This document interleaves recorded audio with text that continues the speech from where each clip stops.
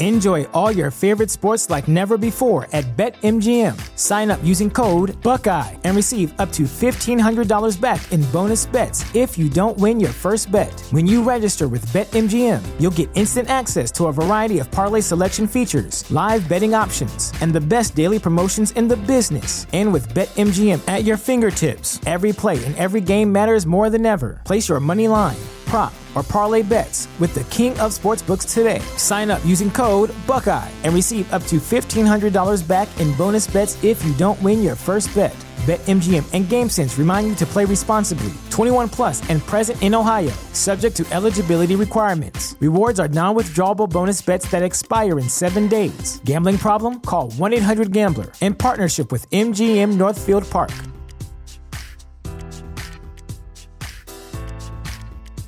The show is brought to you by our generous patrons at patreon.com/FalloutLoreCast. Robots Radio presents the Fallout Lorecast. Welcome to the Fallout Lorecast, a place for the Fallout community to come together to explore the boundaries of our knowledge about the world of Fallout. My life fades. The vision dims. All that remains are memories. I remember a time of chaos, ruined dreams, this wasted land. But most of all, I remember the road warrior, the man we called Max. To understand who he was, you have to go back to another time, when the world was powered by the black fuel, and the desert sprouted great cities of pipe and steel. Gone now, swept away. For reasons long forgotten, two mighty warrior tribes went to war, and touched off a blaze which engulfed them all. Without fuel, they were nothing. They'd built a house of straw.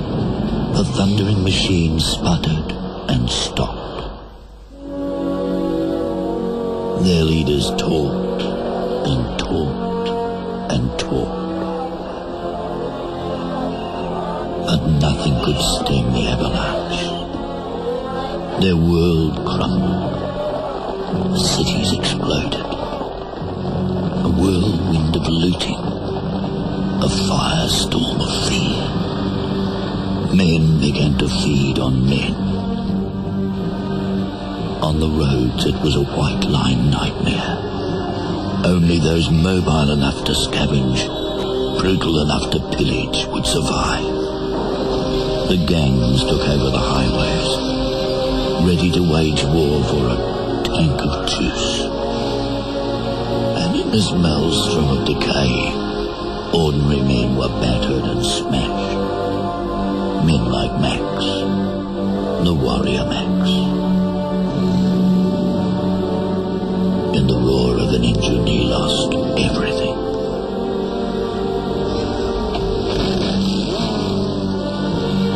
And became a shell of a man. A burnt-out, desolate man. A man haunted by the demons of his past. A man who wandered out into the wasteland.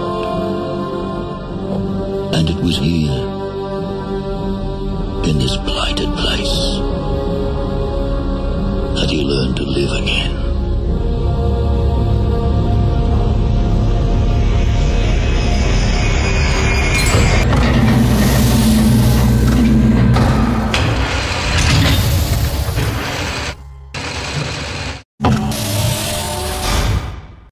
Hey, Vault Dwellers, welcome to the Fallout Lorecast. I have a very special episode today where I have a wonderful guest, somebody I've been chatting with for the last few weeks about some pop culture things going on in the Fallout games. And he is he is a pop culture expert and teacher about this kind of content, and he hails from the continent of Australia, way over on the other side of the world from where I am, and was very nice to meet me this morning. Everybody, and he's also the host of his own Dungeons and Dragons show, and he's going to tell us a little bit about that as well. Everybody, welcome Stuart. Stuart, thank you for joining me on the show today. Thank you very much, Tom, or Robots. Yeah, it's Tom good or to be Robots. here. Should we call you Stuart, or is there another name you like? Yeah, Stuart's good. Yeah, Stuart's fun. Cool. Well, tell us a little bit about yourself and well, let's just start with your other show that you're doing. And you are not a new person to this podcasting thing. You've been doing this for a while with your own content. Tell us about that. Yeah, cool. So I host a D&D actual play podcast called Committee Quest, which we started about 7 months ago. Well, we actually started about 12 months ago, but we had a whole bunch of technical issues that made us start again about 6 months ago. And we play D&D and crack a bunch of jokes, which started off with me and my friends just playing online because I've moved away from my hometown and now live in the country, and it was a good way to catch up with them. And we were like, hey, we're actually pretty funny. So we thought maybe we should share this with other people while we do it. Yeah. It's had a good response. It's been fun. It's been a good learning experience and a cool little hobby to have, creating stuff. I really like being creative like that. Yeah. I a few years back ran my own Dungeons and Dragons show and released a podcast about it, and it was a lot of fun. It was a really good way to get together once a week with some friends and have almost an excuse to have some fun, but also create something. Yeah, for sure. I did hear that listening. I have listened to every episode of yours, so I am very keen on your show. It's cool. And I was curious about your D&D podcast, but we can talk about that another time if you'd like. Or well, I've actually considered. I think I have all the files saved somewhere. I took it off the host a while back because we hadn't continued with it, and it just kind of had sat there, not really doing anything, not promoting it or anything. But I considered reposting some of them. And like you mentioned, I definitely had some issues early on with like some of the sound quality and getting everybody upgraded with microphones that were good enough to use. Yeah, for sure. All that kind of stuff. So it's not the best quality series. So I just, there's part of me that's like, some of the audience might actually want to go back and listen to this because I think it's pretty entertaining. But it is a little bit more amateur than some of the other stuff I've been doing. So I don't know. It's one of the, like, I listened to our first episode again the other day and I was like, it's not as good as our current episode. Right. Even my editing skills. Pacing and like just learning the software as well. You sort of, that takes a bit of time, and you pick up all these things as you're going. I sort of think of it as, flying a plane and repairing it at the same time. Constantly learning new things, and something goes wrong, but the plane's still flying, and you're like, I got to keep doing this. Yep. I actually use the same analogy when I worked for a startup company. The thing just has to keep moving, and you just got to fix it and rebuild things as it goes. Yeah. Cool. So to kind of wrap up the Dungeons and Dragons section, what tell them a little bit about the campaign that you guys are on and what you're doing in your story. Okay. Cool. So it's in Homebrew World, in my world of Amarin, which is a world I came up with just to play around in, and it's sort of grown from Amarin's one of the countries on a larger continent, and Amarin's being invaded by a unknown powerful force. And the heroes have just been given a major quest to find a magical item in the Feywild. So they're sort of working covertly with some, special forces type people to go into the Feywild. And they are they're expendable, essentially. So they're sort of last ditch efforts to stop the invasion. Cool. Yeah. Cool. Yeah. Cool. All right. Well, if anyone wants to check that out, that's Committee Quest, and that's you guys right. are pretty much anywhere on that you can get a podcast. So Everywhere. Yeah, pretty much. Yeah. So if you're listening to this on whatever podcast player, just go ahead and search that, and I'm sure you'll find it. Yeah, so, but don't stop listening to this. Listen to this first, and then listen to the rest of this episode, and then go listen to that. Yeah. So cool. Now, what's also interesting about you is your expertise in the world of pop culture and references and movies and books and literature and all that kind of stuff. And there's a wonderful cross section between what you do for a living and the world of Fallout, which is why you're here today, right? So, tell the audience a little bit about what your day job entails.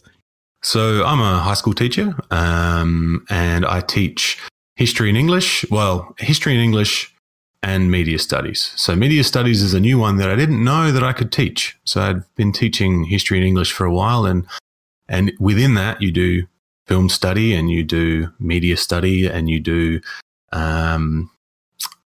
studies of history. And then this subject came up as a senior subject called media studies, where I could teach kids about film and video games and podcasts. And I was like, I do all this stuff for fun, and you're telling me I could do it for my job? Awesome. So I put my hand up to teach that, and that's really been a popular thing at the school. I live in country South Australia, so quite a small school, quite an isolated community. So new subjects like this really kids flock to it. It's a chance for them to be creative and to play around with different things at school that aren't just your standard subjects. Yeah, I'm sure it relates to them in a much more natural way. I like movies, I like video games, I want to take that class, rather than I like reading 200-year-old literature. Yeah, that's right. Yeah, man. 500-year-old, man. Year 8 and year 10 English kids here are doing Shakespeare, which is great. But it's pretty, it's a very different type of English, for sure. Yeah, that's right. So media studies is great, and it's fun for me. Like when I'm teaching, I can do stuff about representations, and I have a bit of fun with that and put on scenes from Rocky IV, where it's these blatant representations of the villain who's from Russia and the good guy who's from America. And it's just so cheesy and blatant and on the nose now when you look back at it, really. But fantastic for teaching those skills. Cool. That's got to be, you've got to be like the cool teacher at the school. Sometimes. I mean, I do cool things, and sometimes I'm not a cool teacher though, but that's fine. Well, I guess that's the nature of being the teacher. Sometimes you got to be kind of a hard ass and be like, well, I can't give you a grade you don't deserve. Sorry, kid. Yeah, that's right. You got to earn it, and there's so often. Yeah. Anyway. Teaching's its own world, and it's cool that I get to do part of my hobby for a day job at school as well, which is cool. Yeah, that's awesome. So for this week's show, you've prepared some 4 different very specific movie. Should we call them references? Should we call them? Yeah, I would say they were sort of influential in the creation of, I'll say, the first Fallout games, the first 2, and then have continued on into the rest of the series. These first 4 are definitely what Tim Kaine was using as reference and influence when he started thinking up Fallout 1. And if I'll probably send some images through to you as well, so the listeners can have a look at what I'm talking about. Sure. And we can share those on Twitter on both of our accounts and get those out there. For sure. Yeah, totally. And I guess this is kind of why I really liked Fallout. I got Fallout 1 when I was about, I think I was 15, and I'd finished work experience at a software supermarket. And all that week I'd been looking at this post-apocalyptic role-playing game, Fallout. I'd just been looking at it on the shelf. And I'm like, what is this? Yeah, with the crazy cover. And like in the year 2000, the games that people were playing were like Quake 3 and StarCraft and Counter-Strike and Unreal and Half-Life, and Diablo 2, I think, came out in the year 2000, and Deus Ex came out in 2000. So there were all these really fast-paced games. And then there was this post-apocalyptic thing, and I took it off the shelf and I took it home, and I instantly fell in love with it. I took it around to my friend's house and quickly bored him to death with it. He was not. Wait, you have to read a bunch of dialogue and that can walk this fast? Yeah, Fallout 1, the first encounter is like 25 rats that you have to give a turn. My friend was like, "Are you kidding me? I got to give that rat a turn?" I'm like, yeah. Can I just step on it? Yeah. But then I started noticing all this stuff that I knew from films, like the Road Warrior, the Mad Max 2, the Road Warrior. Yeah, let's go right into that one. That's so at the beginning of the show where we have the clip from that's the intro to the movie. That's right. So that's the intro narration to Mad Max 2, the Road Warrior, which was just called the Road Warrior in America because Mad Max 1 didn't have as much popularity there. And that really describes an awful post-apocalyptic world. And listening to that today again for the first time in a little while, it really did sort of link back to Fallout and how close they're connected. And Tim Kaine has said that this, the Road Warrior is one of the key influences on the creation of Fallout 1. A little thing from IMDb, which I thought was really funny. This is the little description at the top of IMDb, and it says, "In the post-apocalyptic Australian wasteland, a cynical drifter agrees to help a small gasoline-rich community escape a horde of bandits." And I just sort of thought that's not actually too far from what Australia's like anyway. Yeah, you add on top of that all the animals trying to kill you, and then you've got basically a post-apocalyptic wasteland. Yeah, and if you get out to that's obviously why he filmed. So George Miller is the director. The film was made in 1981. Really influential in all pop culture. Like directors like David Fincher and James Cameron have said that The Road Warrior was an influence on them. And George Miller was Australian. He decided that he was going to film in a place called Broken Hill, which is kind of central Australia, and it is a dry, desolate place. It's exactly what you see when you watch that film. I don't know a ton about Australia, but I do know that the majority of the continent is basically desert, right? Yeah, that's right. Yeah. So it's a very large place, but there's only so much of it that's actually green. Yeah, that's right. And it's really all just around the edges. So all around the edges of Australia is nice and green. Comes inland a bit in the far north, but majority of Australia is a dry, desolate wasteland, which was perfect for something like Mad Max,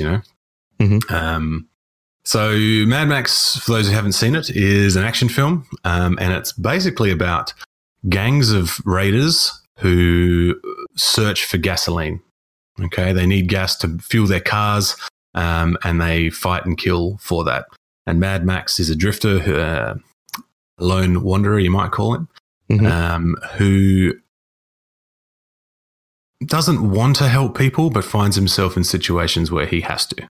And sometimes does the good thing, even though he doesn't really want to. He's a very interesting lead character.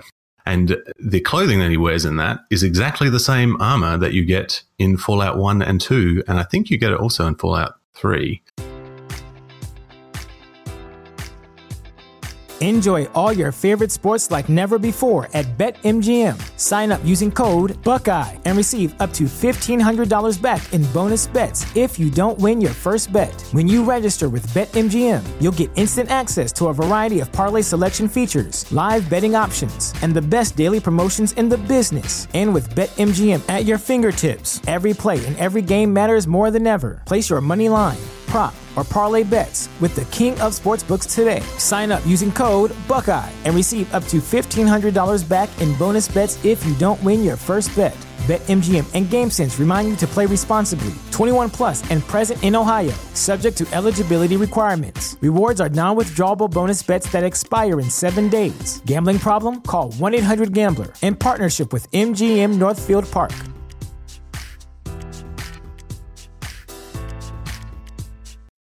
Which is that black leather motorbike outfit with the sleeve missing.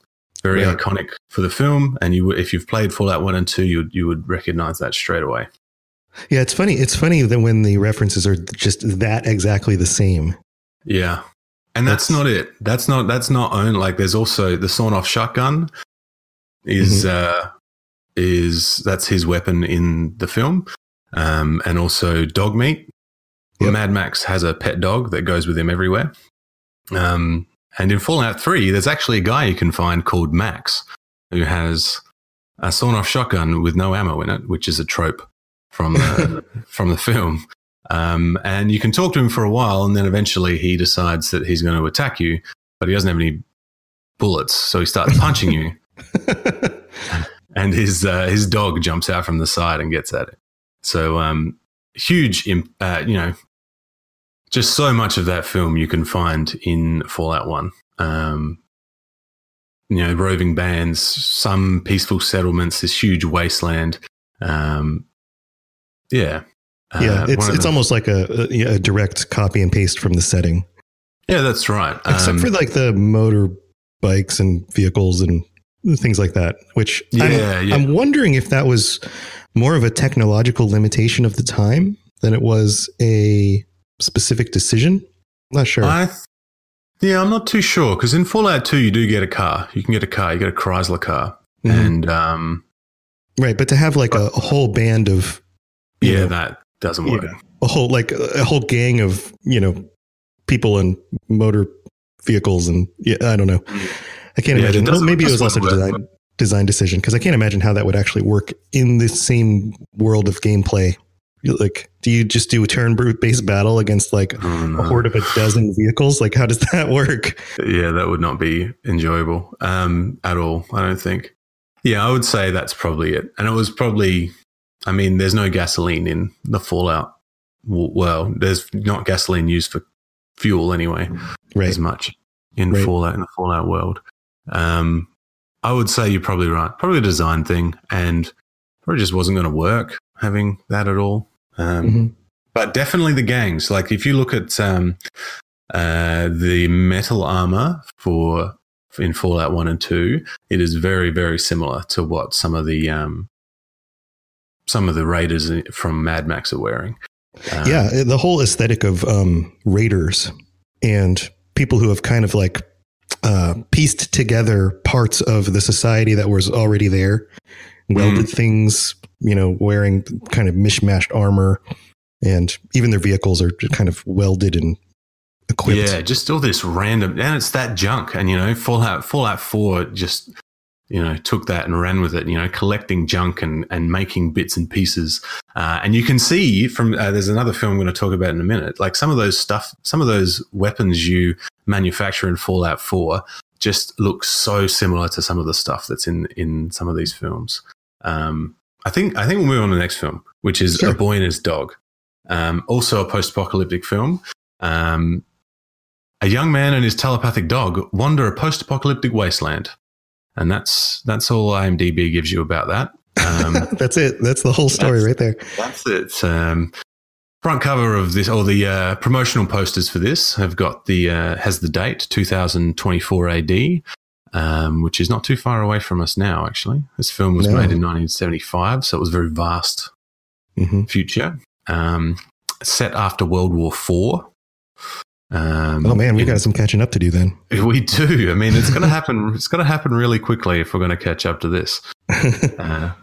And then again, this is a wasteland scenario. There's been an atomic war. Everything's been wiped out, and the three most important things in the world are food, weapons, and women. So this, of course. How is that any different than now? It's it gets really weird and it sort of starts off quite dark, this film. I watched it when I was at uni, when I was like in my early 20s, and couldn't really remember it. And I rewatched it this week. And so essentially the young man is called Vic, and his dog is called Blood. They have an agreement where Vic finds food for the dog, and dog finds women for Vic. sort of goes really dark. Essentially, there's like they're the three things. If you have food and women and weapons, life's good. Right, very, very just fundamental, basic need type thing. Yeah, kind of weird though. Like the settlements have like pornography films playing, which you go and pay for to watch, and this is all in the first sort of 10 minutes. And then it slowly starts to change as he meets a woman that he doesn't instantly try and have sex with. Well, no, he does try to, and then there is something which could be, well, it is some sort of mutated monstrous creature that interrupts them. We don't get to see it though, but could be part of the inspiration for a Deathclaw, I think. And they set off on a journey where they come across a vault door, which is, exactly what Fallout is all about. So while they're exploring, they find this vault, and they go down in there, and there's this secret society that live in there, which I can't think of the which game it's out of, but there's a settlement in one of the games where there's these upper class people living in like this weird. They still think that they have riches and money, but they don't have that. And that's what they find down in this vault. Mm-hmm. So why am I talking about this film? Firstly, the vaults. The vault in this film is a clear distinction or connection to Fallout. And then the Vic and his dog. Vic actually calls his dog at the very start of the film Dog Meat. Which is the name of the dog in Fallout. Creepy underworld societies. And then in Fallout 2, there's a guy called Vic the Trader. So also another close connection there. Yeah, direct reference. Yeah. And there is quite a lot of that stuff. So I actually haven't watched this one, but I read about it a little bit. You mentioned that the relationship between Vic and this woman starts off typical with him trying to have sex, and then the monster getting in the way. But does he come to realize that, like, oh, you're actually a human being, you're not just a thing? I think he does. I actually turned it off. Like, it's pretty on the nose. Like, it's 1975. Different views on the world back then. Different ideas about what's okay. Yeah. And to be quite honest, it made me feel a bit uncomfortable. And I was like, so I sort of skipped forward a bit to where they were talking, the man and this woman, as people talk. So I'm assuming he does grow to think that women are human beings, which is a good thing for Vic. Yeah, yes, it's a good thing. It's a good thing to realize. It's a really good thing that he realized. And that's an important thing when you're looking at pop culture and you're analyzing films and books and even video games from the past, is that they were made in a different time, So, yeah, I mean, this sounds very 1970s. I mean, some of the themes feel like they come very much out of that era. Yeah, and the guy who directed it lived through the hippie era, so. That person has all those, and the author especially lived through the hippie era, and they have those different ideas about the world. Those ideas that change the world essentially. Mm-hmm. Yeah. But so A Boy and His Dog was also the inspiration for Road Warrior. So George Miller watched that and was like, I want to make a movie like that, and he went off and made Mad Max and then The Road Warrior. Mm-hmm. Cool. It's always interesting how different types of literature and film and things no idea is truly unique and stands by itself. It's always something on top of the shoulders of something else. That's exactly right. That is exactly right. And that's a really important thing to remember, is that people say things like, oh, there's nothing original anymore. And I'm like, well, was there ever anything original? Things always seem to be a remix of a remix of a remix. Right. And the Fallout series are like a fantastic example of that. We've just talked about two films which describe so much of what is in Fallout, the basis of Fallout. I'm sure the two of us, if we wanted to, could list off 20 other films or books or other video games that are referenced within Fallout, you know? Oh yeah, there's lots of pop culture reference. So what's next on the list? Next one, we have Forbidden Planet, which is a science fiction space film from the 1950s. I'm just looking at it. I'm sure it appears very quaint to our our modern eyes. Oh man, it is fantastic. I actually really like this film. I've watched it in entirety a few times, not recently, and I watched parts of it again in the lead up to this, and it is a fantastic film. Essentially, I'll give you the IMDb little thing first. A starship crew goes to investigate the silence of a planet's colony, only to find 2 survivors and a deadly secret that one of them has. So, yeah, and that's exactly what it's like, man. 1956 is when this film was made. I love the artwork on the cover. It's almost specifically a Protectron. It is 100% a Protectron. Tim, so Protectron, I was confused. I'm like, yeah, that's a Protectron. And it's a reference, this was an influence to Fallout. And I'm like, but Protectrons didn't come around until Fallout 3. So I was a bit confused about this. So I did a bit of digging. Tim Kaine and the other developers, right? They sat around while they were working. They had films running and they had music playing. And this is one of the films that they had sort of running in the background. And they really loved the art style. They wanted to use that 1950s science fiction in their game, which has carried on throughout the whole series. So whilst sorry, go ahead. Oh, I'm looking at through the pictures, and it really is. If you were to create I work in marketing. If you were to create a design, there's a word for it when you're working on references for artwork. You pull a lot of references and create kind of just this tapestry of different things that you would look at as you are designing something new. And all of these images, everything from the robots to just the simple geometry of the spacecraft the kinds of the manufactured things. And then also the planets, are simple shaped circles and rings around them. And then you even have, the laser blaster. Alien laser blaster is identical to the one that is in the film. Yeah, man. It is that. And when you think of it like an old school ray gun, that's it. And I'm fairly sure it's because of this film that's what we think of when we think of 1950s science fiction. This was the first film to have humans traveling in the spaceship going to another planet. So they'd had flying saucers coming to Earth. Imagine being in a cinema and for the first time you see a flying saucer that aliens are in landing on a planet and humans are stepping down and out, it was, at the time it was mind blowing. People this is backwards. What? Yeah.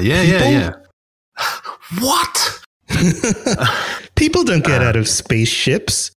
Yeah. It's so cool. I watched a documentary about this a long time ago about the special effects that are used. So it's 1950s. It's not what we have today, obviously, but the way in which they used what they had at the time, they compared it to what Star Wars was in the 1970s. Star Wars was leaps and bounds ahead of its time when it first came out. This was the same with Forbidden Planet, and it's makes a huge impact into Fallout, especially in what the technology looks like and what the robots look like.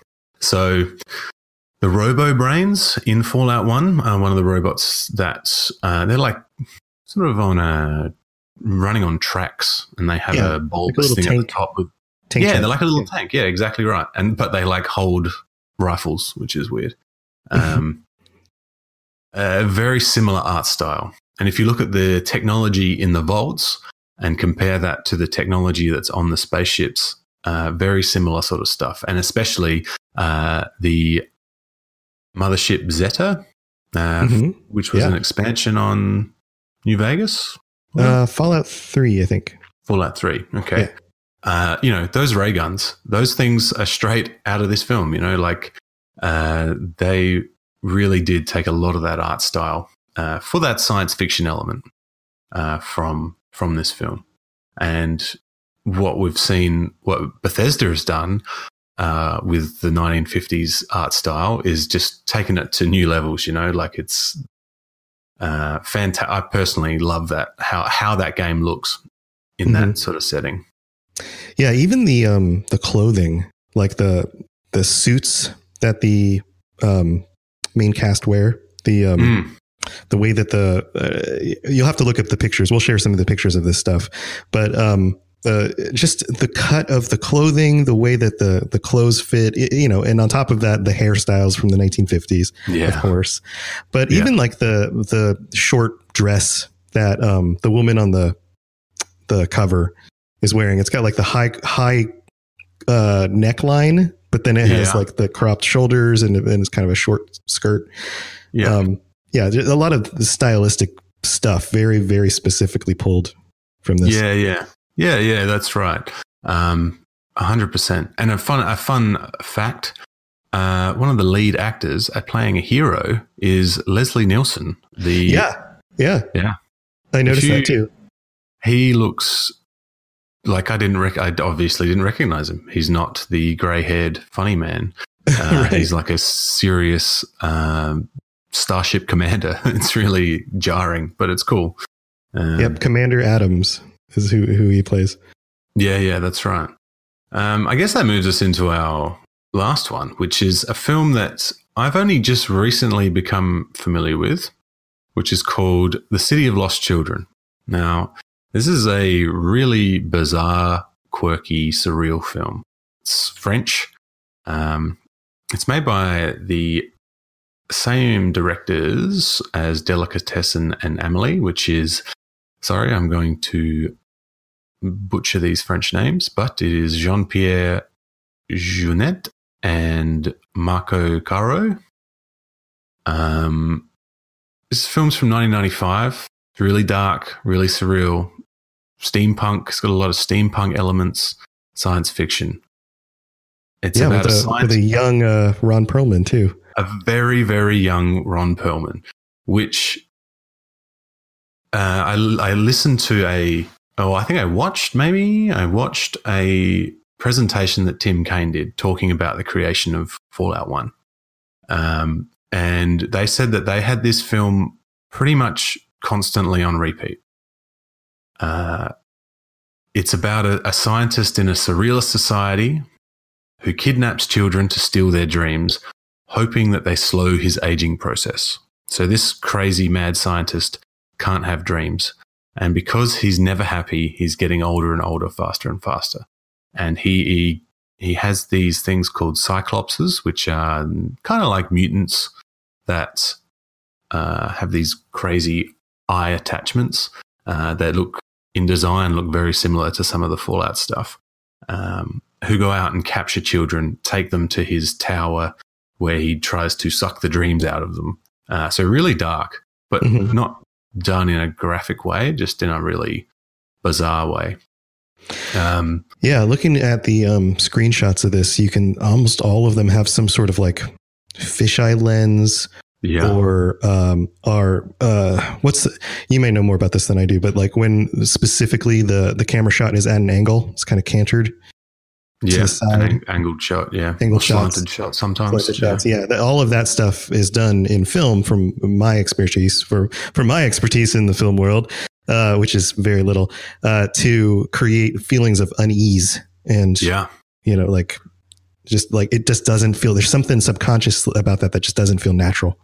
Yeah. And that's what this whole film does. I only got the film today. I heard about it. I'm like, what is this? And I'm looking at this young Ron Perlman, who, by the way, is totally ripped in this. Like he at this opening, he works in like a carnival, like a freak show, and he's the strong man who breaks open chains, and he's like the most ripped guy. He's huge.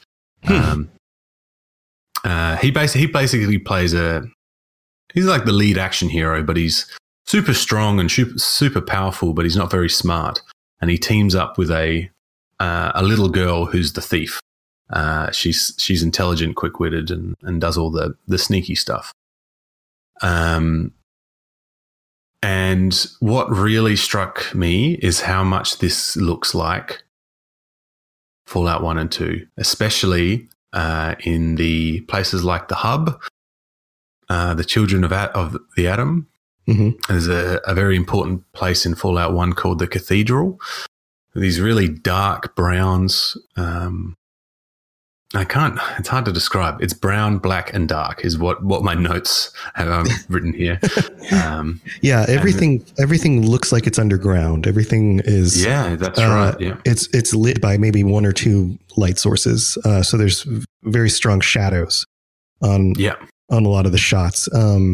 There's describing something visual for a podcast is always a little tricky. Yeah, it's so hard. Because I'm a teacher, I've made a PowerPoint for myself, which I will make pretty, and I'll forward that to you, and cool. So people can access that if they'd like to. But some of the establishing shots in that, so some of the shots that are showing us like an alleyway or showing us a house, they are so similar to what it was for me as a kid rocking up at the Hub in Fallout 1 at nighttime. That's what it looked like to me, like it was just, and you can tell that these guys were watching this film basically constantly. They were watching it constantly. Mm-hmm. And one of the things that stuck out to me here is the children. So this is all about children who get kidnapped. And all these horrible things happen to children. And Fallout 1 and 2 got in a lot of trouble because of how children were treated in that. So there were countries around the world that banned Fallout 1 because you could kill children. Yeah. I wonder if that's, there's a connection there. If you're consuming media all the time, that stuff sort of comes through almost via osmosis, Yeah, that makes sense. I highly recommend. I always highly recommend something on my show. I guess it's one of my go-to phrases. But go check this out. Go at least look at the screenshots.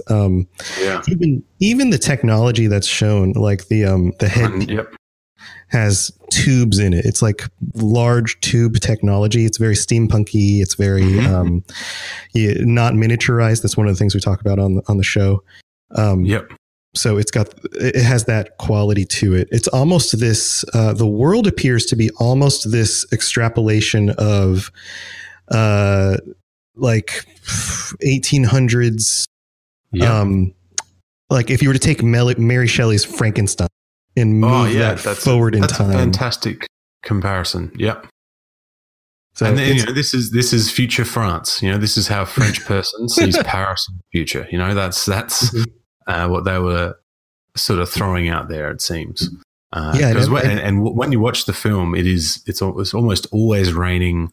It's dark. And there's almost always a haze over the shots. Like you take something like Fallout 3 and everything kind of has this green tint.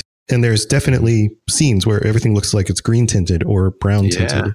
Or reddish, which is interesting because if this was made in 1995, then this was before you had like digital post-processing. That came out, and this is, correct me if I'm wrong, was it My Brother, Where Art Thou? Which I think is the first film that actually used that in order to color correct the entire movie.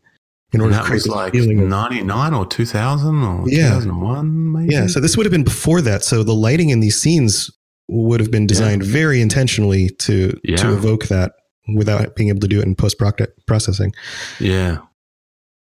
100%. And it's, and this whole thing must have been shot on sets because nowhere looks like this.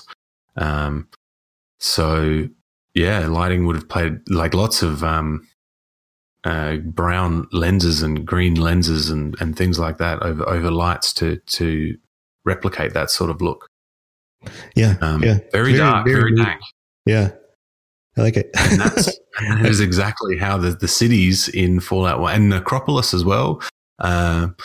I sort of found that Necropolis in Fallout 1, whenever I got there, it was nighttime and it was dark and it was scary and there were ghouls everywhere. I think because of Necropolis, I didn't finish that game for a long time. It just creeped me out. You know? Nice. It's too much. I can't take it. Awesome. Well, that was very, very cool. If people have any more questions about any of this stuff, what's the best way for them to get a hold of you specifically? Okay. That would be probably through Twitter, which is, it's the podcast Twitter. I don't have my personal Twitter anymore, but you can get me at Committee Quest. And I'm also on Instagram, which is at committee.quest.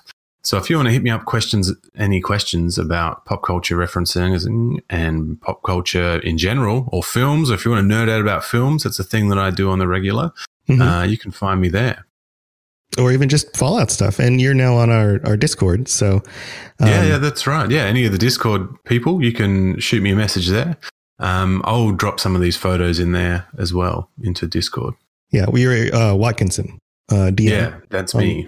On the Discord. So yeah, jump in there, guys, and share your thoughts on this episode and on some of these movies, some of the influences that you've noticed in the Fallout universe. I'd love to, I try to make this as conversational as I can with the audience. So I'd love to keep the conversation going. Yeah, and if there's things that you note on or want to discuss deeper. I'd love to have you on the show for kind of a follow-up where we can go into some of the other pop culture stuff. Maybe for sure. Like this is, the baseline where people got ideas for artwork and some story and world building when they were making Fallout 1, and there is so much more. Like, it's the reason why I fell in love with that game when I found those Mentats for the first time, having played Dune for years. Yeah, they're referenced in the Dune books and movies, right? Yeah. Well, Mentats are like humans that have been trained to have computer minds. It's really crazy science fiction stuff. And I was like, oh my God, that's the same word. My 14-year-old brain. Here. Yeah, there's all sorts of cool Easter eggs from all sorts of movies like Monty Python or books like Hitchhiker's Guide. There's some, especially the wacky stuff. And that's one of the things that's so cool about the Fallout universe is that it has, like we've been talking, these very dark themes and very dark tones, and these, drawing from movies as serious as the one, City of Lost Children and Mad Max and those kinds of things. But then it also has this like wacky, silly spin. So silly. And they talked about that. They talk about that when they were creating it. They're like, yeah, so we've got this really dark thing that's ultra violent, but it's funny. And right. It's funny, ultra violence. Imagine trying to sell that idea. Yeah. I can imagine a board of directors, a bunch of people in like the later half of their lives who make very specific financial decisions on very safe kinds of things going. It's probably, It's probably why you wouldn't get a game like this again. Like this, starting out this way, it wouldn't so Tim Kaine, he started making this on his own and he was working at Interplay and no one was allowed to work on the game because it wasn't an assigned game. It was just something he was doing. So he invited people to come and have pizza after work. And then the people that rocked up were the people that were super interested in making a game. And he had to really fight for it in the studio once it actually came down to it took 6 months of him working by himself and these guys coming in after hours to work on it to get one extra person. And then it took another 6 months before they were like, okay, this is turning into a thing. And they started giving sort of dedicated workforce. And overall, it was 3 years to create Fallout 1. Mm-hmm. Yeah. And a whole lot of pop culture was consumed. I'm sure. They probably had a lot of late night like coding and putting movies up on the TV and drinking while they code and there's a really cool podcast where Tim Kaine and I can't remember the other guy, I think he was the art director maybe, talk about that and what life was like for them because they were in their like 20s working at this game, working at Interplay, and they were 30 or 40 other people in their 20s working there. And it was a really vibrant place to work, It would have been crazy. Yeah, I think that's one of those situations a lot of creatives, a lot of people who like to make things and create content and those kinds of things, or consume this kind of content, dream to be part of at some point, is this this tight-knit community of really interesting people doing something fun, creating something together. There's definitely a draw to that. And it's neat because it's like you can tell it's a passion project, and it's something that even in the most recent Fallouts, the people who are actually designing the games, I mean, there's always corporate decisions. We can argue about the nature of Fallout 76 and what the corporate side of it decided to do. But the people who are actually building the game and putting the things in the game, they, you can tell that they have a love for the material. They have a love for this universe, and they want to add their own personal little touch or make their own personal little connection to some pop culture thing that really influenced them or they thought was really funny, and insert those things in there. And that's why games like this, even though a company like Bethesda is so massive at this point, still can feel so personal. Yeah, that's right. I've just started playing New Vegas again because I've been listening to your podcast and you've forced me down. It's your fault. All right. Yeah, man.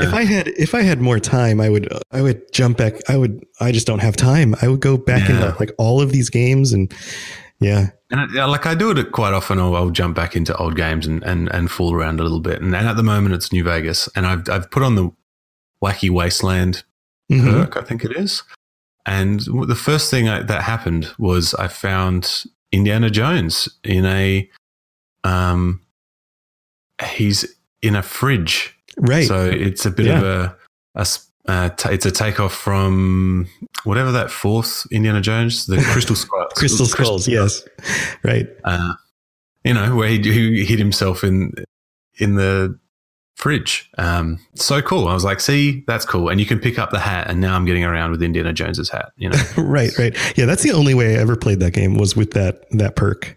I don't know what the game is like without it. I like to the point where I don't know which things are specifically wacky and included or just baseline. I don't know. The whole thing's just wacky to me. See, I wish I did that. I was, in my mid-20s being very serious, so no, I'm not serious. As we all do. Well, cool, Stuart. Well, thank you so much for joining me this week's show and dropping the knowledge bombs. That's what the kids say these days, right? That's a bunch of teenagers. Yeah, that's what they're like. You're dropping knowledge bombs. And just recently, the Vault Boys were talking about the phrase "mood." Oh yeah, God, yeah. I guess that's getting around so much. That's the first I've ever heard of that. That just shows how old I am.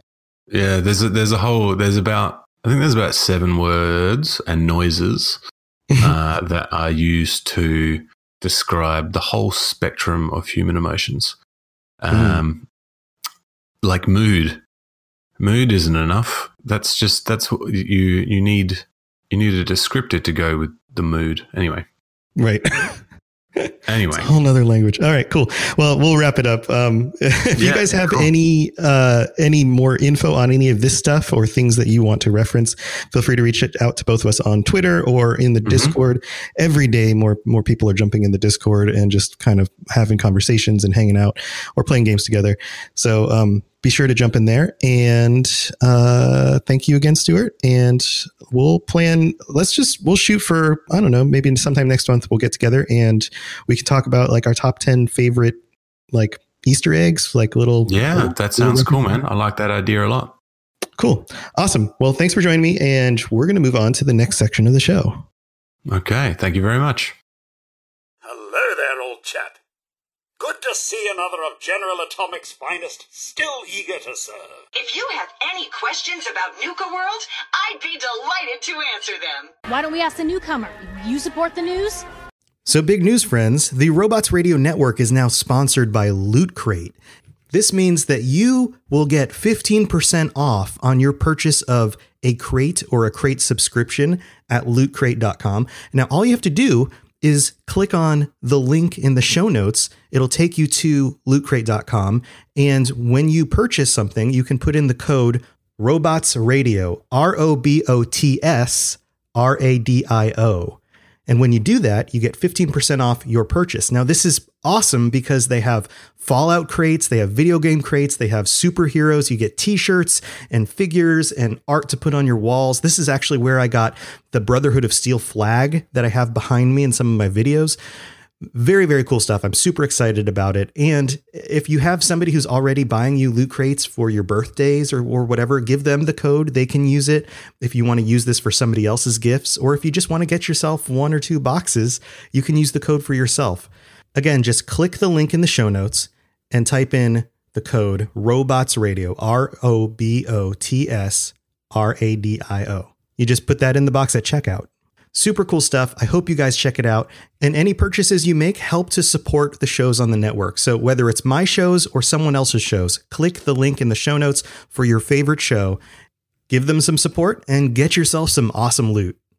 Hey, Vault Dwellers. This is Tom or Robots, your host. Thanks again for joining us. I hope you enjoyed this special edition of the show. I think it was kind of a fun way to look at things from a different angle, give you a different kind of perspective on some stuff and dig into something that's kind of like meta lore, influences outside of the realm of the actual content of the universe of the game that influence to the universe of the game. So I hope to do some more of this kind of stuff. There's a whole lot of actual other content we can go over about things that are influential or things that kind of show up in the Fallout games that are references to pop culture things.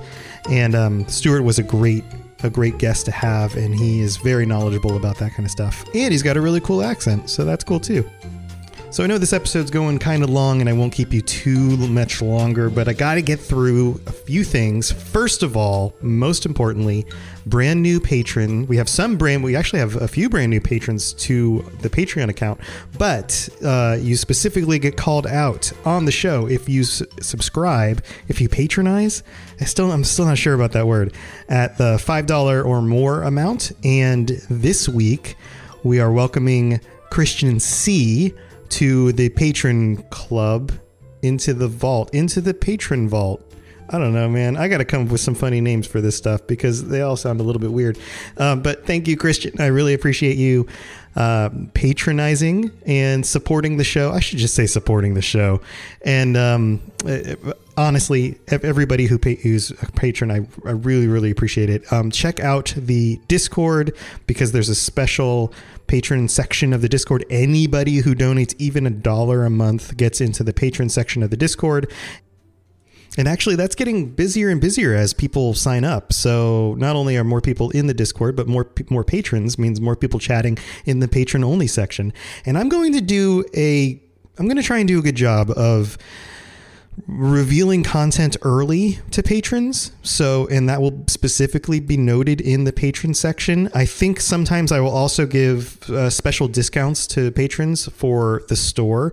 If I just feel like on a whim, like actually today I was at work and you know what? I was like, I'm just going to put a $5 coupon code out into the world for anybody who's interested or has been wanting to buy any of the shirts or phone cases or anything with the Fallout Lorecast logo on them. So I'm going to be doing some special stuff like that just for our patrons. So if you want to be included and know about things early on, and I'm also throwing around the idea, there's a way through Patreon to do early releases of the show specific for patrons first. And it has to do with an RSS feed that works only on Patreon. And I don't know a whole lot about it, but I think it might be worth looking at. If you guys think that that's valuable, let me know.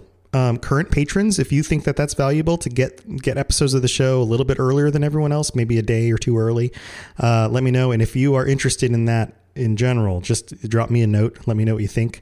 I may or may not choose to do that, but it could be something else that I do for you guys because I really do appreciate your support and I want to be able to give you as much as I possibly can for any support you give me. So, got to keep it reciprocal. I always feel like I need to be doing more. So that said, if you can't be a patron, don't worry. The show will always be free. There's no worries about that. I'm glad that you are just here and listening every week.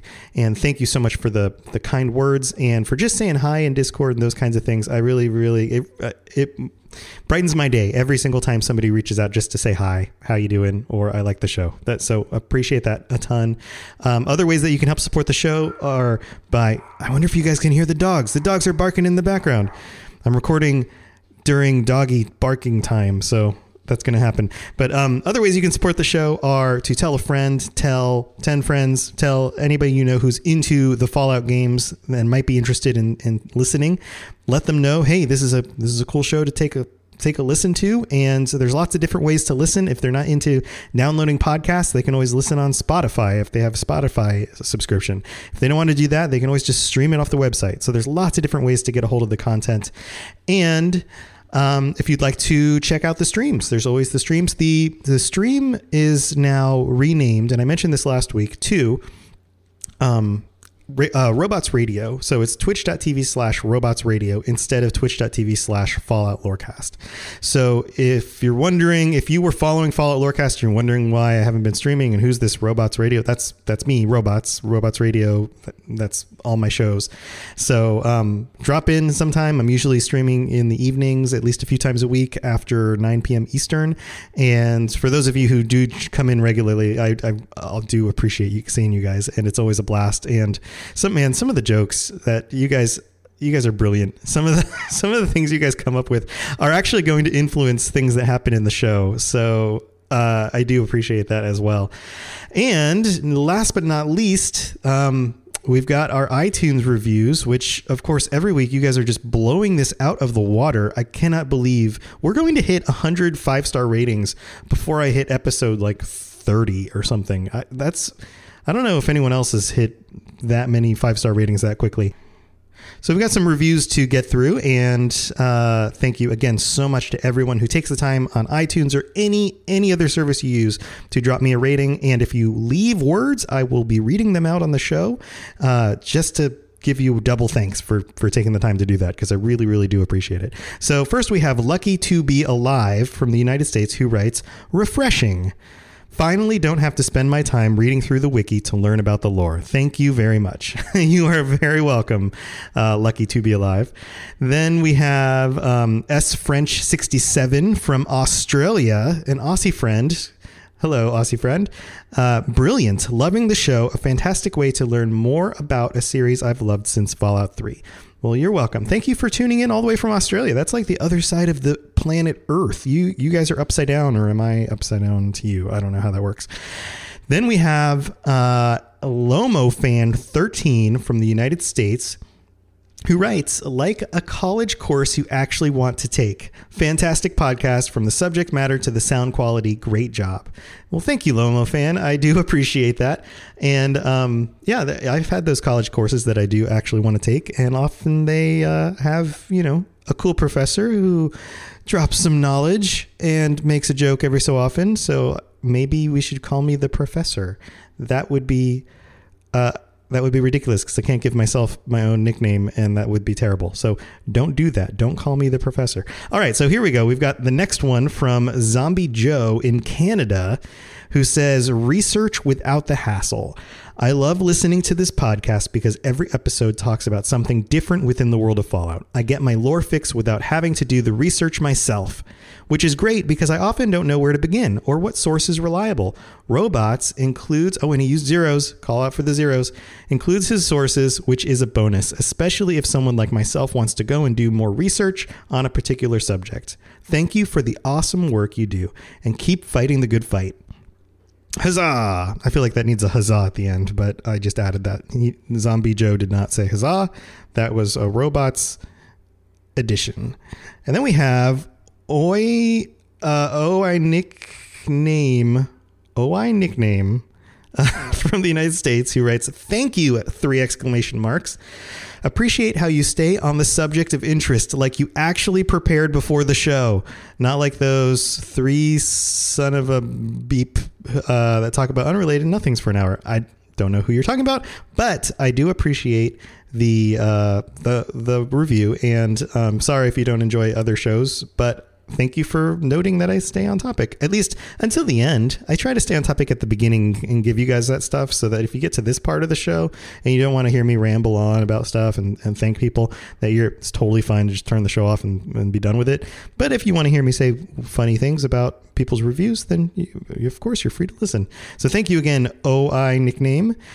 Then we have Brandon Baker in the United States, who writes, great work. Incredible job. I like the Elder Scrolls lore as well. Can't get enough. Keep it up. So he's calling out the other show, Elder Scrolls Lorecast, which if you haven't taken a look at yet, you guys should go ahead and give that a try, especially if you've played any of those games.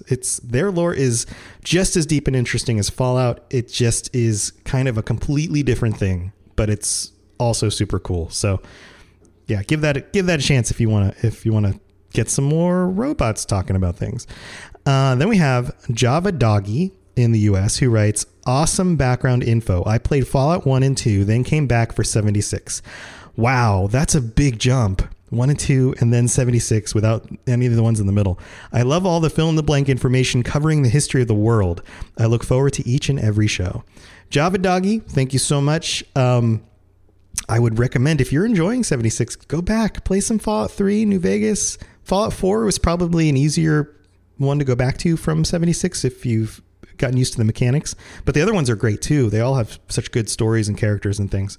So if you have any extra time, go check those out. Or, you know what, just do what you want. If you're enjoying 76, then just keep playing that too.